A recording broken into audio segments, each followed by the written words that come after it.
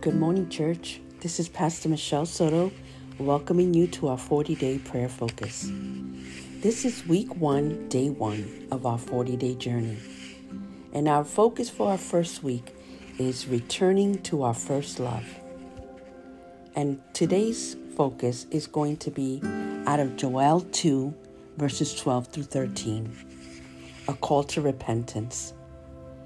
And the word of the Lord says, "Yet even now, declares the Lord, return to me with all your heart, with fasting and weeping and mourning, and rend your heart and not your garments.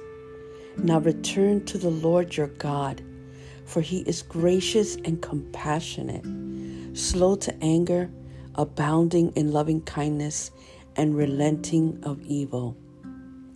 In considering a journey back to the heart of God, there can be no greater step forward than to turn back to the Lord. There are times we realize that though we've chosen to follow Jesus, the truth be told, the flame of our love for him has really grown cold. And when our hearts are cold, our hearts drift, our passions wane, and our spirits, they wither away. And in Joel 2, verse 12, the prophet Joel gives the word of the Lord to Israel. Yet even now, yet even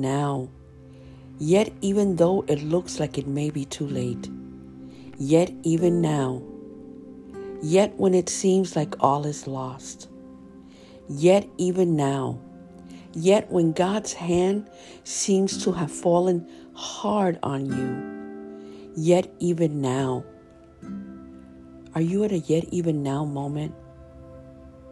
Because sometimes it's only in realizing the seriousness of the situation, in understanding the urgency of the hour, that we finally get to the place where God needs us to be.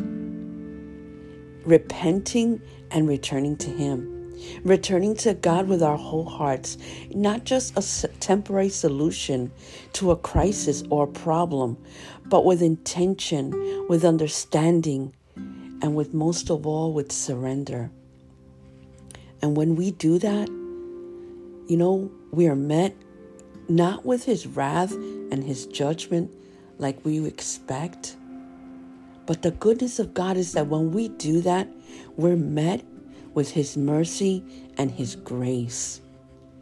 And so as we take this time during these 40 days to seek God's heart and turn to him, we're more better positioned to hear his voice and follow the promptings of the Holy Spirit as he leads us back to repentance, that we might see what he sees and have him break our hearts with what breaks his.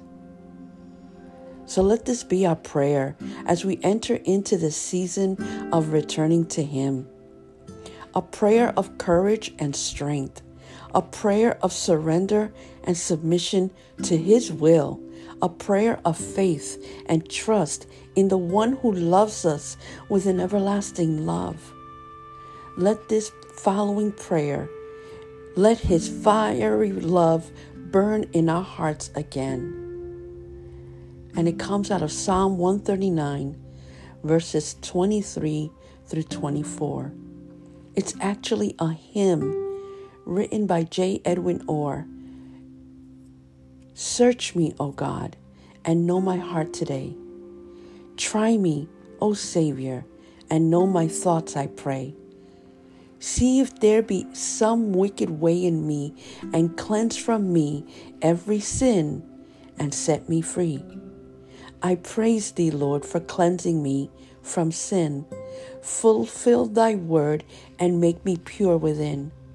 Fill me with fire where once I burned with shame, and grant my desire to magnify your name. Lord, take my life and make it all thine. Fill my poor heart with your great love divine. Take all my will, my passion, self, and pride. I now surrender, Lord. In me abide. Search us, Father, and clean us, and we shall be clean. It is the genius of the gospel that is extremely personal.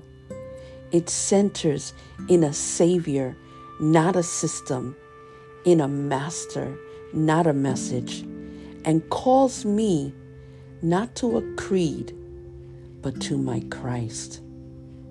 Thomas Howard Craigo. This is Pastor Michelle Soto, and I pray that this would be the first day of an entirely different life for you.